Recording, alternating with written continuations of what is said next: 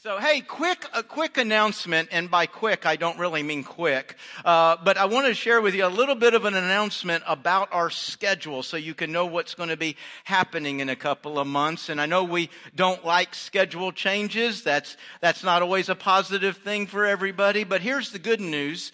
The change does not have to affect you. You ultimately will be in control of whether you choose to be involved with or connected with any kind of change.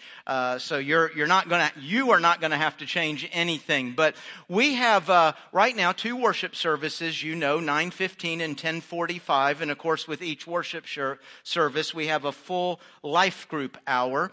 And 9:15 and 10:45 has worked really well for us the last year and a half or so. So when we were working through this, we know we wanted to leave that untouched, unchanged. Our challenge is where and how we make a third service happen. And yes, we do need a third service. We need that to manage the attendance that we have now, and even more just to be prepared for growth and having room to reach new people. And for a long time, we had a third service inside of our Sunday morning schedule. And we had some very specific, very concrete reasons that we really wanted to try to make a third service work outside of Sunday morning. By that, a Saturday night or a Sunday night, a Sunday afternoon. And funny enough, all those reasons still exist. There would still be very good reason to kind of create some breathing room on Sunday morning and have that third service somewhere else. But it appears that people that come to the Heights believe you should do that on Sunday morning. I don't know what's wrong with us, but we come on Sunday morning and we just really have not been able to make any traction with a third service at one of these other times. And so the long and short of it is we are bringing a third service back to our Sunday morning schedule. That will start on September 8th, so that's 2 months from now, but it'll start on September 8th, and we'll have our first service at 8 o'clock. And some people like that. Did I just hear a whistle? Yeah, go ahead and let it out. It comforts me right now, really. Seriously, it does. So some of you may not change anything about your schedule, but even if you stay in your current schedule, 8 o'clock is an option there maybe on some of those Sundays where you got to leave town or something's happening and you'll be able to slip in here a little bit earlier. So we'll have just the worship service. We're not adding a full life group offering at 8 o'clock. We actually have a handful of adult classes at 8 o'clock right now, and those remain unchanged, unaffected by this. But we will not offer the full spectrum of our age groups at 8 o'clock. This is just about adding the worship hour. So our worship will be at 8 o'clock, 9:15, 10:45, and all 3 services will be the same. Obviously the message, but also the style of worship through the morning. Now what we'll do is we'll have a rotation kind of in our worship style. We'll have our choir and orchestra most of the time, because that's what most of us have chosen. And so 3-4 weeks at a time, we'll do what you just watched. We'll do our choir and orchestra will lead us in worship. We'll have a Sunday where we add our multi-generational worship, which y'all have come to love this past spring and winter. But that's when our children and our youth join the adults and the orchestra and leading us in worship. And then every 4, 5, 6 weeks we'll have our band lead us in worship. And all of these are goals to have excellent, God-honoring, God-exalting worship, and worship that covers the whole spectrum of our church family, reaches out to the spectrum of people that we want to reach. So that will all begin on September 8th. Something else we're going to start in September, probably for many of you think, well, I didn't need to know that, or that's kind of small, but is what we're going to do on Wednesday nights. All of our Wednesday night scheduling starts at 6:30 in the evening. But the first Wednesday of the month, we're going to start with 20 minutes of prayer.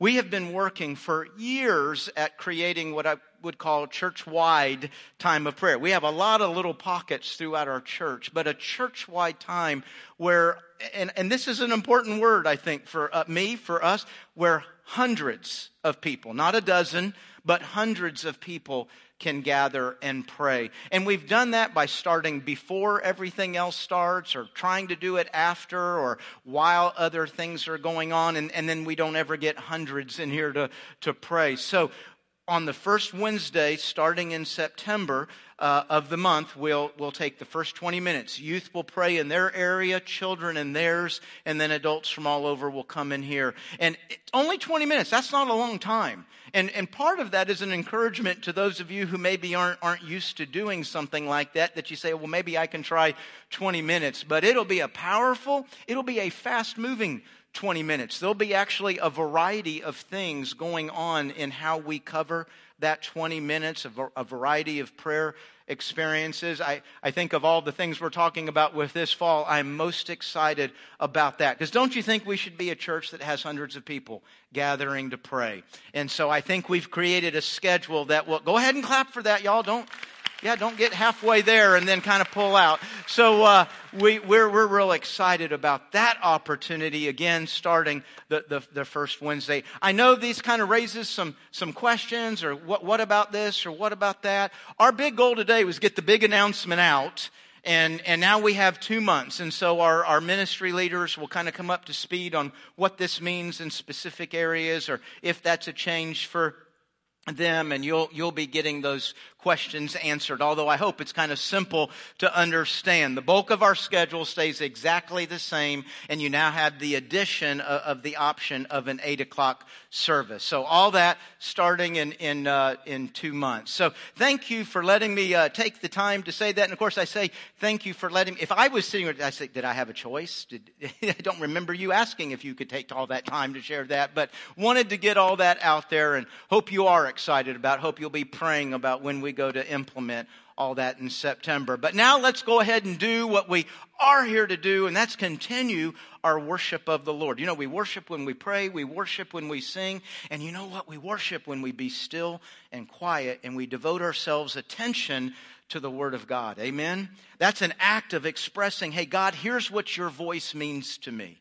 Here's what you speaking means to me. I'm going to listen. So it is an act of worship as we continue in this time. Hey, I want you to think this morning about some of the habits that are in your life. Good habits, bad habits. I think we got a lot of habits in the middle. They're not good or bad. They're just habit. What are the habits that you have in your life? You know, habits are those things, they happen, you can almost add the phrase, no matter what. Doesn't matter if you're having a good day or a bad day, you're sick, you're healthy, you're on vacation, you're at home, this happens. You know, what are, and we got a wide range, I mean, from running to smoking, right? I mean, there's all kinds of things we do as habits. Like when I think of my life, I think, and of course I'm going to talk about the good habits, I'm not going to tell you my bad habits. But like, you know, like some good habits, like prayer and running. For me, that's two things pretty locked into my life. You know, they kind of help me prepare for a day, physically, spiritually, good thing. Now, I do have some less than positive. I mean, for me, I imagine I'm not alone in this. Ice cream is a bit of a habit. You know what I'm talking about? As a matter of fact, I would say almost, if you're talking about Bluebell, now an addiction. And I don't even care if you've licked the top of it. Bring it. I'll take it. I'm good with it. That's how committed I am to Blue. If you've got a tub of ice cream you think somebody licked, bring it to me. I'll take care of it. I'll get that resolved for you. So, you know, we got all these, and we might think of our habits in these kinds of categories. There's the good ones, the neutral ones, the bad ones. You know, my focus today is not so much on the neutral or the bad, but what are the good habits in your life? What are the good habits that you think could possibly sustain you, give you strength, give you direction when a crisis hits? Because remember, a habit is something that's locked in place no matter what's going on. Boy, we're going to look at a great life today that's going to come up on a great crisis, and we're going to see how his habits guide him through that. And we're looking at truly one of the favorite stories, one of the most well-known stories of the Bible as we continue to work through the whole Bible in 2019. Turn with me today to Daniel in the lion's den. Daniel chapter 6. If you have your Bible with you, turn there. Not sure where Daniel is. Find the Psalms. That's kind of in the middle of your Bible there. We kind of can find that pretty easy. And then just start going to the right. Now, you'll travel through a lot of books, but you'll see some real big ones as you're thumbing through there. Isaiah, Jeremiah, Ezekiel. Daniel's tucked in right behind Ezekiel. Daniel chapter 6. And I'm not going to lie to you. This is a long chapter. I would rarely do this much reading out loud because you lose whole, like 50% of the congregation. But this is such an exciting story. I think maybe we'll sustain maybe 10, 15% losses, okay? You ready to hang on with me? Daniel chapter 6, let me begin in verse 1. Darius the Mede decided to divide the kingdom into 120 provinces, and he appointed a high officer to rule over each province. The king also chose Daniel and 2 others as administrators to supervise the high officers and protect the king's entrance. Daniel soon proved himself more capable than all the other administrators and high officers. Because of Daniel's great ability, the king made plans to place him over the entire empire. Then the other administrators and high officers began searching for some fault in the way that Daniel was handling government affairs, but they couldn't find anything to criticize or condemn him. He was faithful, always responsible, and completely trustworthy. Man, that's a pretty powerful testimony coming from your enemies.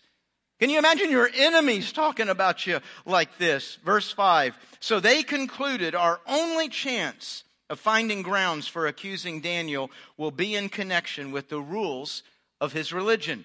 So the administrators and high officers went to the king and said, long live King Darius. We're all in agreement, we administrators, officials, high officers, advisors, and governors, that the king should make a law that will be strictly enforced. Give orders that for the next 30 days, any person who prays to anyone, divine or human, except to you, your majesty, will be thrown into the den of lions. And now, your majesty, issue and sign this law so that it cannot be changed, an official law of the Medes and the Persians that cannot be revoked. So King Darius signed the law, and you could almost finish that sentence by saying having no clue what just happened to him. Having no clue what he had just done. Verse 10, but when Daniel learned that the law had been signed, and I just follow this next line. When Daniel learned that the law had been signed, he went home and he knelt down as usual. Hear the word, as usual. In his upstairs room with its windows open toward Jerusalem. He prayed 3 times a day, just as he'd always done. Hear that phrase, just as he had always done, giving thanks to his God. Then the officials went together to Daniel's house. Now let me stop right there. These are his enemies. They hate him. They make this law. The first day of the law, what do? They go to Daniel's house. Do you know why? They count on him praying. You understand, folks? Could your enemies count on you being faithful to God? If they wanted to catch you, if they wanted to find you, could they say, hey, how does he serve his God? How does he love his God? We can count on, no matter what's going on, we can count on him doing this. Verse 13, I'm dropping down just a verse or 2. Then they told the king, that man Daniel, one of the captives from Judah, is ignoring you and your law. He still prays to his God 3 times a day. Hearing this, the king was deeply troubled, and he tried to think of a way to save Daniel. Right here is where he's going, oh my gosh, I just did this. You know, he's realizing what's happened. He spent the rest of the day looking for a way to get Daniel out of this predicament. In the evening, the men went together to the king because they expected him to already be, lion food. And so they go to him that night and said, hey, your majesty, you know that according to the law of the Medes and the Persians, no law that the king signs can be changed. So at last the king gave orders for Daniel to be arrested and thrown into the den of lions. The king said to him, may your God, whom you serve so faithfully, rescue you. He actually anticipates there might, maybe, I don't know, be a chance he comes out of that. Why would what we would believe to be an unbeliever, why would he have that kind of anticipation? Well, remember, not that long ago, now we haven't covered it in the series we're doing right now, but just a few chapters, this empire, these leaders have actually seen what? 3 people thrown into the fire. Don't be afraid to say it. They were thrown into the fire, and what happened? They came out. Their God rescued them. That story's still circulating. People know about that. And so it could be that Darius is kind of, hey, I know your God's done some fancy tricks before. Maybe this will work out for you. So verse 17, a stone was brought and placed over the mouth of the den. The king sealed the stone with his own royal seal and the seals of his nobles so that no one could rescue Daniel. Then the king returned to his palace, and he spent the night fasting. He refused his usual entertainment, and he couldn't sleep at all that night. Keep in mind, Darius actually likes Daniel. I think they're friends, and he's pretty concerned about all this. Very early the next morning, the king got up, and he hurried to the lion's den. When he got there, he called out, Daniel, servant of the living God. Do you realize the faith it takes to put your head into a lion's den and ask that question? Honestly, don't you just anticipate? He's dead. I'm mourning, I'm grieving, the grief's already started. When are we going to do the funeral?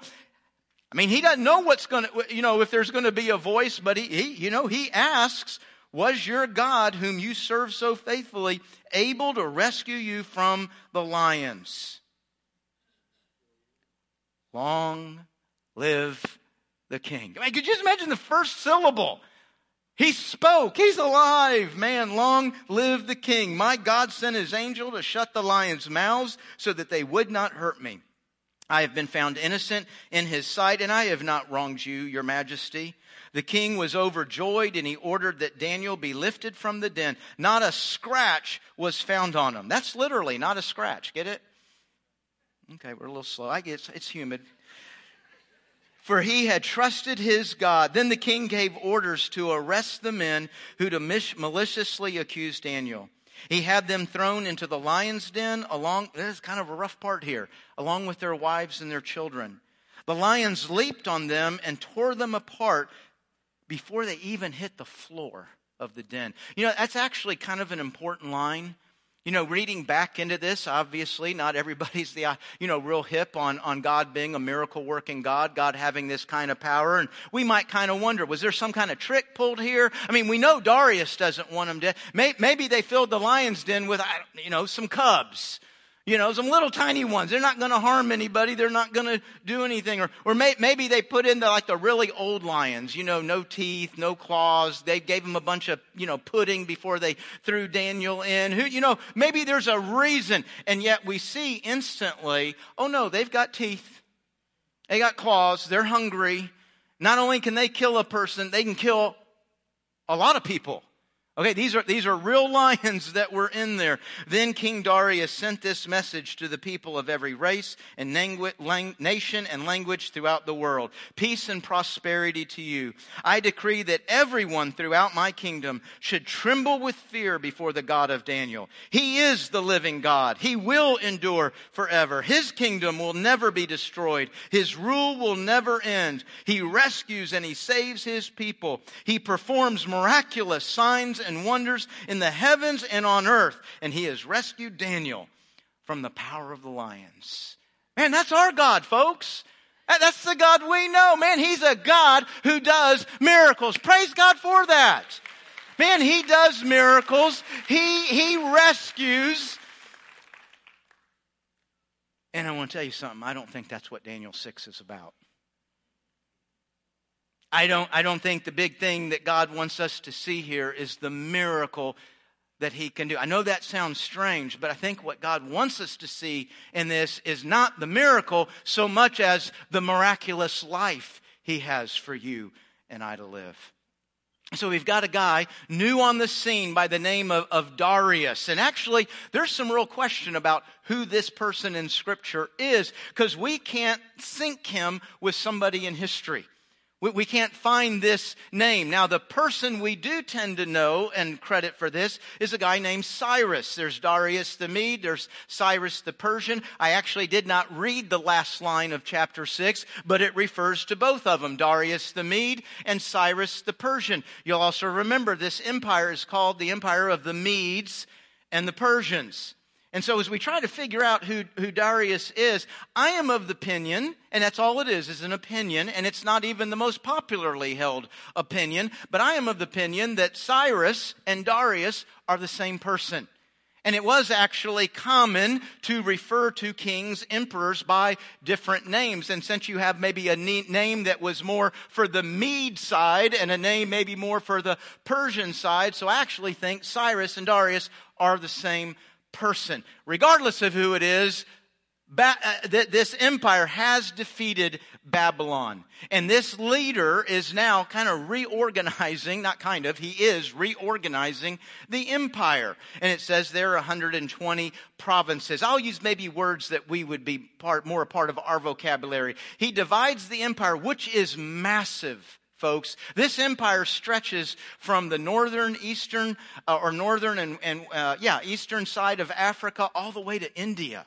So this is a massive chunk of the earth that Darius is over, and he separates it, divides it up into 120 states. Now, not like states like the United States, where each state has a little bit of its own sovereignty and can do its own thing. No, there's none of that. Everybody answers to one person, Darius. He's the emperor. He's the king. He separates, divides it up into 120 states, puts over each state a governor, and he wants every one of those governors answering to him, doing his will, his bidding. And that 120 is a lot. So he puts 3 people over the governors. We might call them viceroys or vice presidents. And so these 3 leaders are over the 120. I say all that to say, if you haven't figured it out yet, Daniel is way up the food chain. I mean, he's at the top there running an empire. And what we just read is whatever he was doing, he kind of distinguished himself. It might be that he and Darius just thought alike. It might be that they were just friends. It might be just everything Daniel said was right.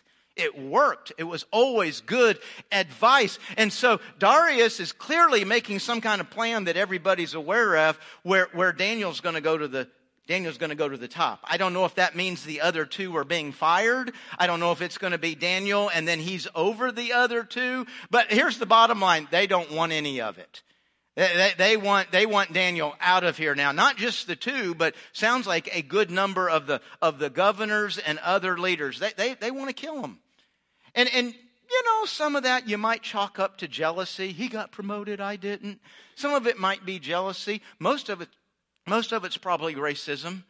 I mean, anti-Semitism isn't something that just began in our day. Anti-Semitism goes back hundreds, goes back thousands of years. There was a very strong anti-Semite, anti-Jew feeling in this empire, in this world. And not only is there an anti-Semitism, but that empire had conquered the Jews. Wait a minute. They're kind of thinking, Darius, you're kind of an idiot, aren't you? You don't take a person we all hate. You don't take a person we've conquered and put them over the empire. I mean, in their mind, this made no sense at all. And what they were doing made all the sense in the world. And so they want to take them out. And man, I love what comes next. I love what it says there in verse 5. Look at this, folks. We shall not find any ground. We're not going to be able to trip him up. We're not going to be able to point to something. You know, enemies look, right? You ever had an enemy look into your life? I mean, enemies want to know. They want to and they look at Daniel's life and they can't find a thing. There's nothing to trip them up wrong. You know what we're looking at here, folks? We're just looking at good, clean, consistent, right living. You know what Daniel is showing us? And I bet, I know I didn't. You probably don't think of this as a habit, but Daniel is showing us a habit of obedience.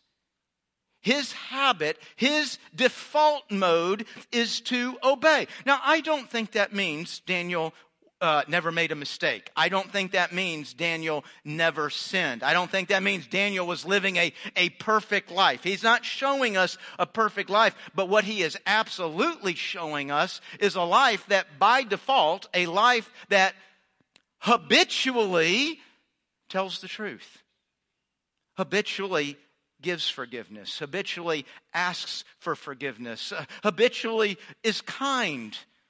Respects authority, respects parents, honors marriage, honors the Lord, tells the truth. This is what he habitually does, is sexually pure by habit. That is the habit of his life. And you know what? It makes your life strong. When you're living like that, folks, obedience is a life that works. When you're obeying the Lord, you don't have to spend any time at all thinking about how you're going to undo something, how you're going to cover something up. It's a life that works. There's nothing to jump up and bite you. There's nothing to jump up and catch you. Now, what I'd love to say is, boy, if you'll habitually obey, nobody will ever lie about you. If you'll habitually obey, nobody will ever set a trap from you. But obviously that's not the case, right?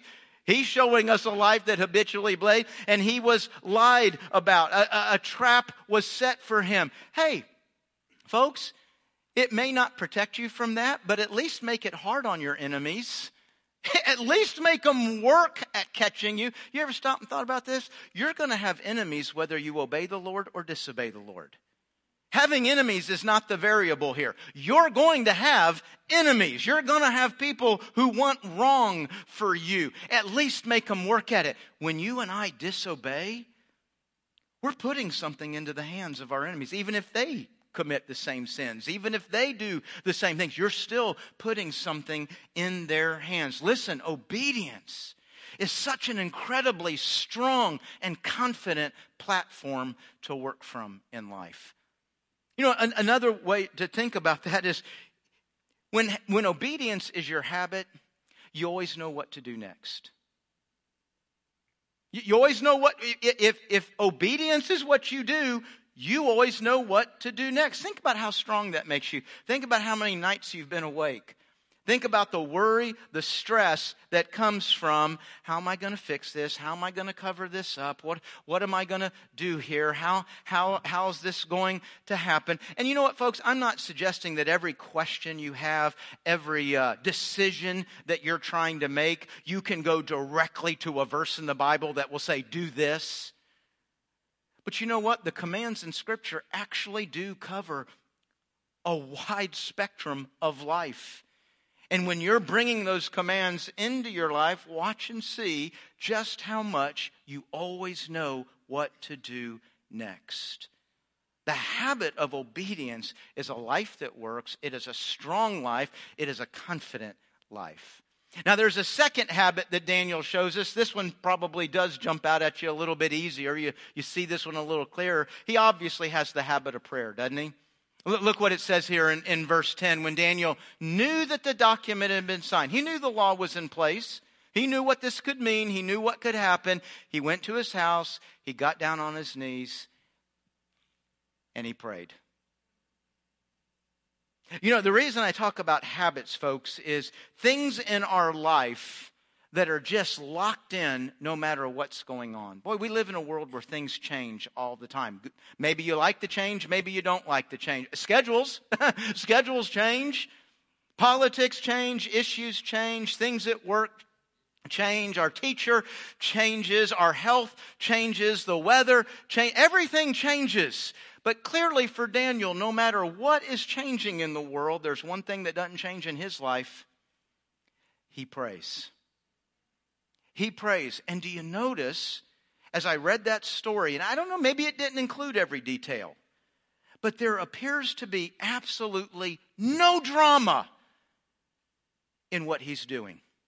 And when I say no drama, what do I mean by that? Well, okay, so we're going to leave here in a few minutes and get in the car, drive home. Let's say somewhere along about Thursday, news comes on and an executive order has been signed and we're not going to be allowed to pray for the rest of the summer. And if we do, we'll be executed, be punishable by death. Congress enacts a law. You can never pray again. Okay, now, number one, I'm guessing attendance is going to be a little lower next Sunday. I don't know. What do you think? But secondly, I really believe we're going to walk through those doors next Sunday outside of our ever-loving mind.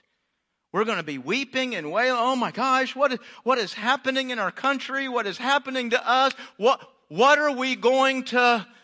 What are we going to do? And you don't see any of that going on with Daniel. You say, well, maybe it left it out. Maybe it did, but even the details it does give us, doesn't it just read like, I'm going to do what I do. I pray. That's That's what he's not wondering. He's not stressed. He's not worried. I'm going to go home and I'm going to pray. Because prayer is my habit. Obeying the command to pray is my habit. Now, obviously, it's at this point in the story that we start to move into the part of the story. It gets kind of exciting. You know, I mean, we got kind of a miracle thing going on here. We got kind of a big thing happening. Boy, we want to dig into that. Folks, I want to suggest to you something about what we're seeing in the life of Daniel. I could preach the exact same sermon if Daniel was eaten in that den. You realize the point of Daniel chapter 6, it is not if you pray and if you obey, everything comes up roses. You'll be golden. Because actually, I don't have to look out into the reality of the world. I can look in Scripture. God shows me. God knows this. He's not hiding anything. God will show me not just to Daniel, He'll show me other people who when they prayed, when they obeyed, they got mocked. When they prayed and obeyed, they were imprisoned. When they prayed and obeyed, they actually did die. They were executed. And God looks at the Daniel, God looks at the one who was executed. To both of them, to all of us in between, He says, and I expect you to be ready and willing, no matter the cost. And so that leaves me wondering, how was Daniel willing? I mean, you realize, folks, it said there very clearly, knowing the law had been signed. I mean, you realize, kind of put yourself in his place. He's walking home. You ever walked up to your house, turned down the driveway? You're walking into the house. When I get in there, I'm going to pray. It may be my last time to pray. I may be dead in the morning. And it doesn't look like he skips a step. He just walks right into that house. Windows open. I'm not hiding what I'm doing. I'm not hiding who I love, and I'm not hiding who loves me. And he bows on his knees and he prays. So how did he enter that house and do that? How was he? I mean, I would imagine a lot of us would like to say, I'd be willing, but I sure hope I never have to find out. How was he willing to pay that price? I'm just looking at Daniel 6. I'm just looking at his life. And I've come to the opinion that this is how Daniel did it. For Daniel, there was no cost. He said, wait a minute, obviously there was a cost. He was arrested. He was thrown in. He could have been killed. He knows he could. Let me say it again. For Daniel, there was no cost. I think to explain it, let me take the words of Paul and put them in the mouth of Daniel. For me to live is Christ. To die, now we're really talking. Now the profit, now the gain, now the reward really comes. You see, I think with a person like a Paul, with a Daniel, there is such a depth of relationship with God, with His heaven, that it leaves me, listen, the only reason I'm on this earth is to know Him, love Him, and serve Him. And if I die, well, then I really get to know Him and love Him and serve. I can't lose today. You understand what I mean now when I say Daniel? I don't think he was saying, oh, can I do this, boy? Can I pay this cost? I think he walked right in there. There's no cost to pay. I win if I pray and enjoy God's presence. And boy, if I die, I'm really going to get to enjoy God's presence. Now, how does that happen for you and me? How do we have that kind of depth of relationship? Hey, folks, watch Daniel's life come full circle, because to my knowledge, there's only two places you can build a depth of relationship with the Lord like that. Prayer and obedience. It's in prayer that I'm spending time with God. I'm loving God. I'm learning about God. He's loving me. I'm growing in the Lord. And what about obedience? You know, obedience is hard, isn't it? It's hard to obey. Not every command, but we all have a good list of commands. We find that hard to. Why is it hard to? Sometimes it's hard to obey because there is a cost. There is a cost at work. There is a cost among that group of friends. There's a cost if I obey. And folks, let's be honest. Sometimes it's hard to obey, and it ain't because of cost. I just don't want to. I just don't want to obey. But when I choose to trust that God's word knows more than I do, as much as I have my other ideas and designs on this moment, God's word knows more than I do. When I step into that obedience, man, folks, that's where you experience God. That's where you find out how good He is. That's where you find out how good His word is. That's where you find out what He can be for you. And hey, if while you're doing that, they kill you, boy, you're really going to find out how real God is. And that's just all gain. Prayer and obedience. I don't think like you and I, like Daniel, I don't think you and I are ever going to be challenged by this with lions. I don't think we're going to be thrown into a lion. I mean, anything's possible, but I don't perceive that's on the radar for us. But really you could call the lion's den a crisis of faith. We have those places in life. Sometimes we see them coming and we're kind of prepared for it. Other times we don't see it coming and we're not prepared for it. But we have those places where we're going to be tested about who is God to me? What is God to me? Who am I and what am I with God? And we're going to have a crisis of faith. And that lion's den, that crisis, it can happen in my finances. It can happen in my family. It can happen at work. It can happen in some personal challenges. It can happen in unmet expectations. Failed expectations, but all of a sudden, there I am. What habits are going to guide you through that moment? What habits are going to sustain you, give you strength, and guide you in what to do next?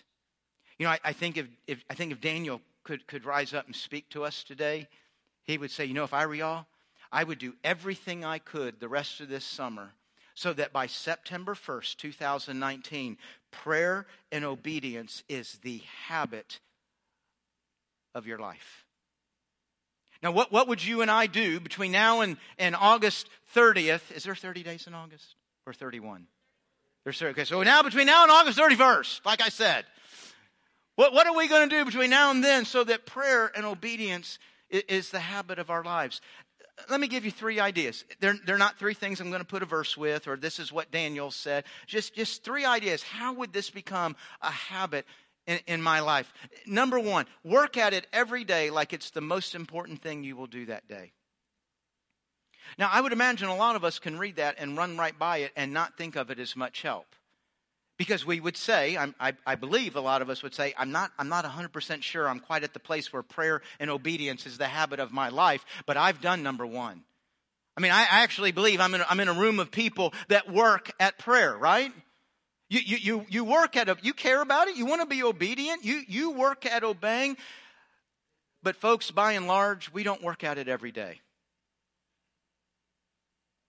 And we don't work at it like it's the most important thing we do every single day. See, there's a difference. There's a big difference. If I want this to be a habit in my life, listen, everything I'm going to do today, I'm going to be at work, I'm going to be on vacation, I've got a meeting, I'm all by myself. Listen, that's just the theater. That's just the playing ground where I'm going to live out prayer, I'm going to live out obedience. Maybe you're doing something really important to your life today. It's not more important than prayer and obedience, and prayer and obedience is where you'll go do that thing that is so important. Work at it every day like it's the most important thing we do that day. Number 2, get help. Get help. What do I mean by get help? Ask somebody to pray for you. Ask somebody to pray with you.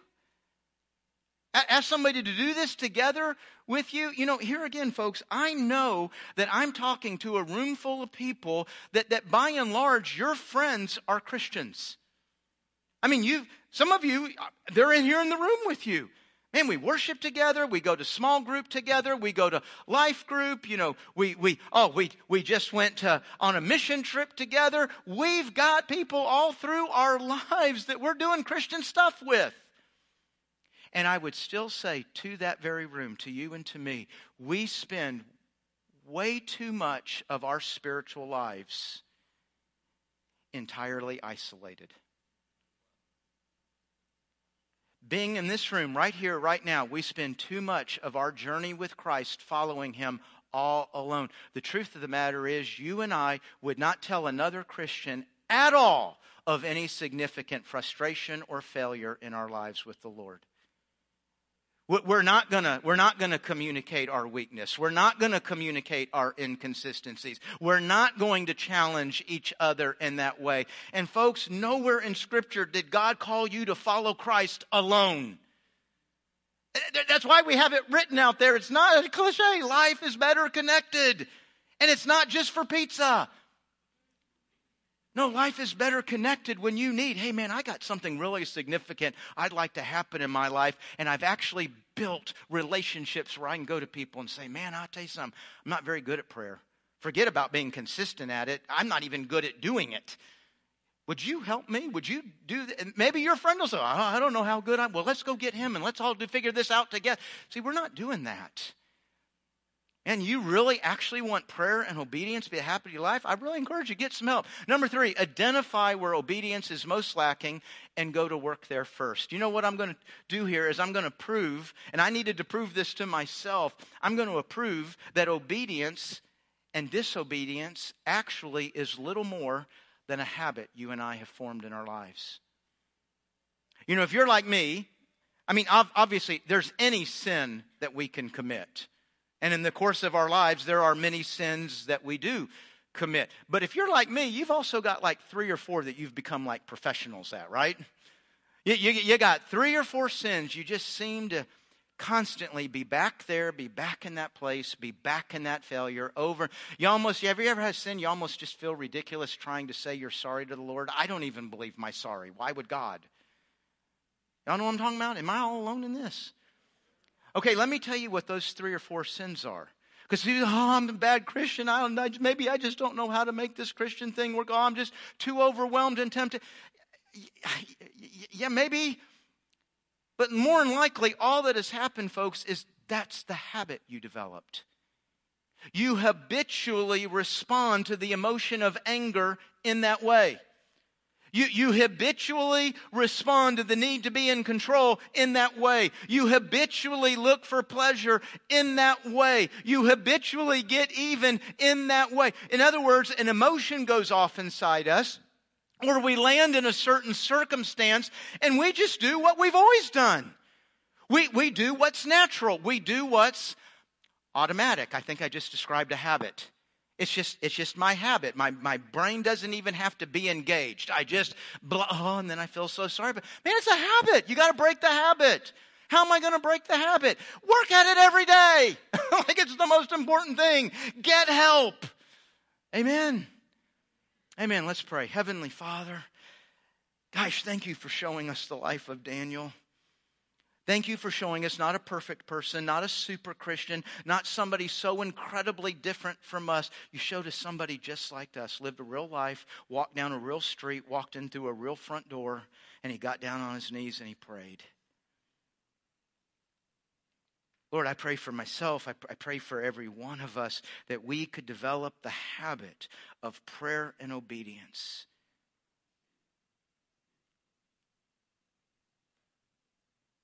God, could we want this so much that literally by August 31st, 2019, prayer and obedience is the habit of our lives.